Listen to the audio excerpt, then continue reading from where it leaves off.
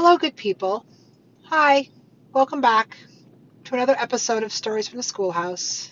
This is Tracy Ham-Warnicki. Thanks for showing up.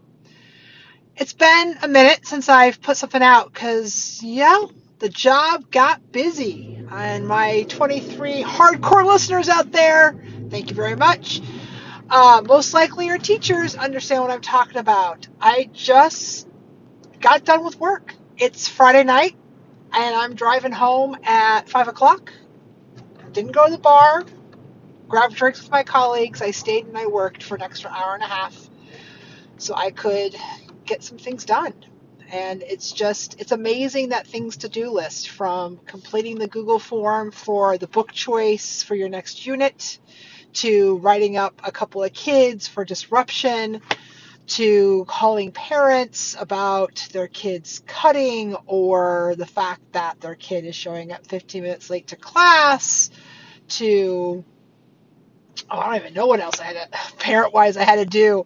Um, Nothing quite like shutting down first quarter and opening up second quarter. I think this is the hardest time of year.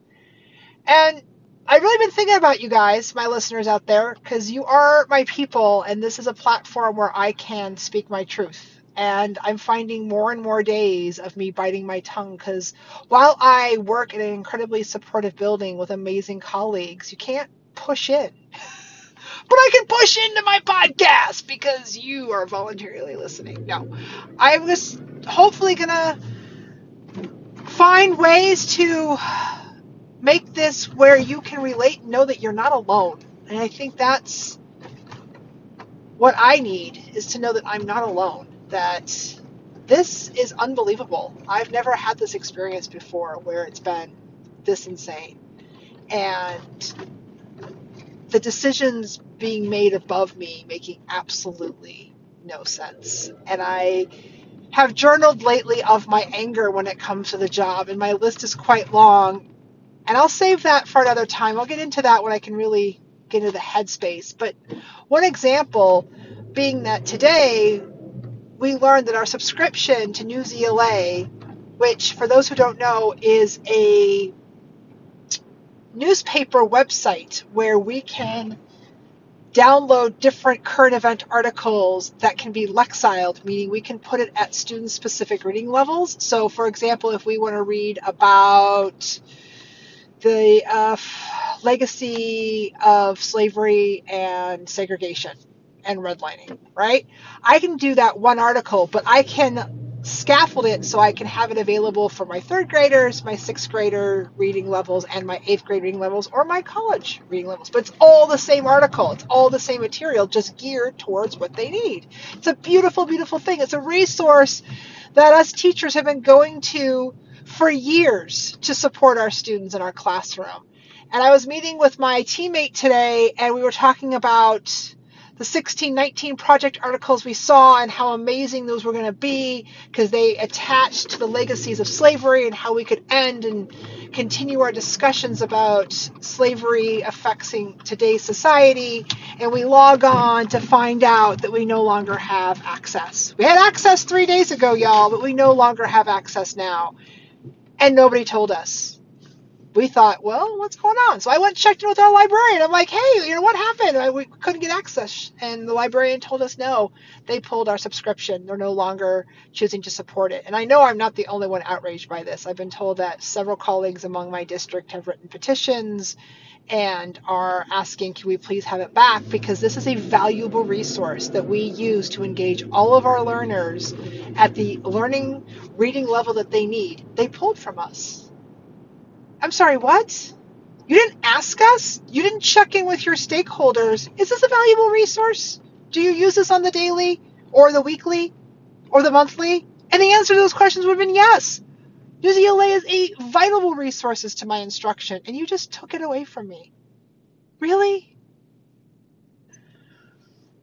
It's things like that. It's things like my clock being moved an hour ahead, a week before daylight savings. Nobody knew the time for an entire week.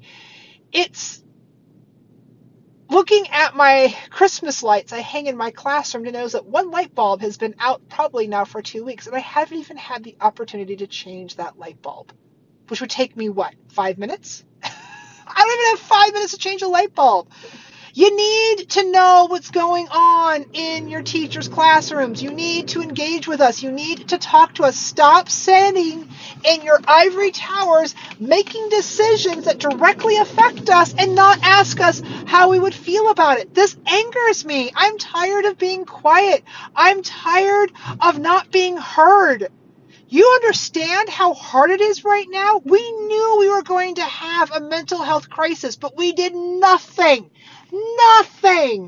to prepare for it. I have so many kids in pain that it's insane. Panic attacks. I have kids sleeping 45 minutes to an hour and a half a day because they're so overwhelmed with the return that they just shut down, that they haven't moved their bodies or thought on a critical thinking level in 2 years, and you just want them to come back and be normal? Fuck you! This isn't working! And you're giving us nothing. I have a .6 social worker. She's not in the building on Mondays and Fridays because there's not enough allocation to pay for her. Our high schools only have 2 social workers for over 2,000 plus kids. We have newcomers who just have immigrated to the United States, plopped in regular ed, 100% English-speaking classrooms. We're not even offering the bilingual education that they need. Oh, and by the way, we're just going to increase our classroom numbers because new housing has developed. And so right now, we're all at 28 and 29 students per class, and we're seeing an influx of 7 new 8th graders walk through our doors. Don't worry, we can handle it. But the virtual learning, no, they don't need to take any more students. And oh, God forbid we actually keep those students in their home and bus them there or camp them there because they already have relationships with their teachers. So let's just uproot them in November, put them in a brand new community that's already maxed out. I cannot meet the needs of 30 kids. I cannot. I'm one person. It's impossible. And I'm good. I'm a good teacher. And I can set up systems and I can put things in place. But at the end of the day, I will not meet the needs of 30 kids on the way those needs need to be met. All right, you're getting my drive home rant, good people, and I appreciate you listening. And I hope that you know that you are not alone in this anger. I'd like to say I would continue to put a podcast out weekly. That is my goal. But I'm not 100% that that's even feasible right now with the amount of work that's on my plate. You are my escape. You are my creativity.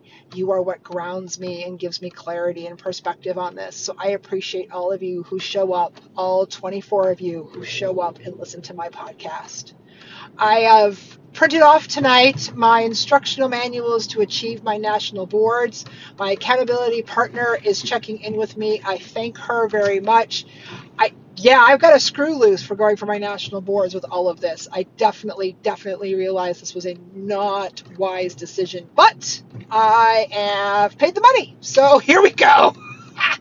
So this weekend, I will sit down with my 3-ring binder and my highlighter and my printed materials, and I will read and process all of that information on top of grading and on top of lesson planning.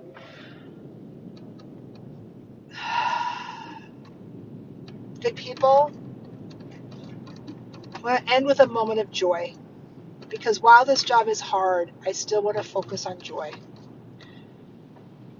My kids today, or this week, we made a list of all the things that we learned, and we kicked the week off in social studies, understanding the concept of two-spirit and queerness and gender identity within our First Nations.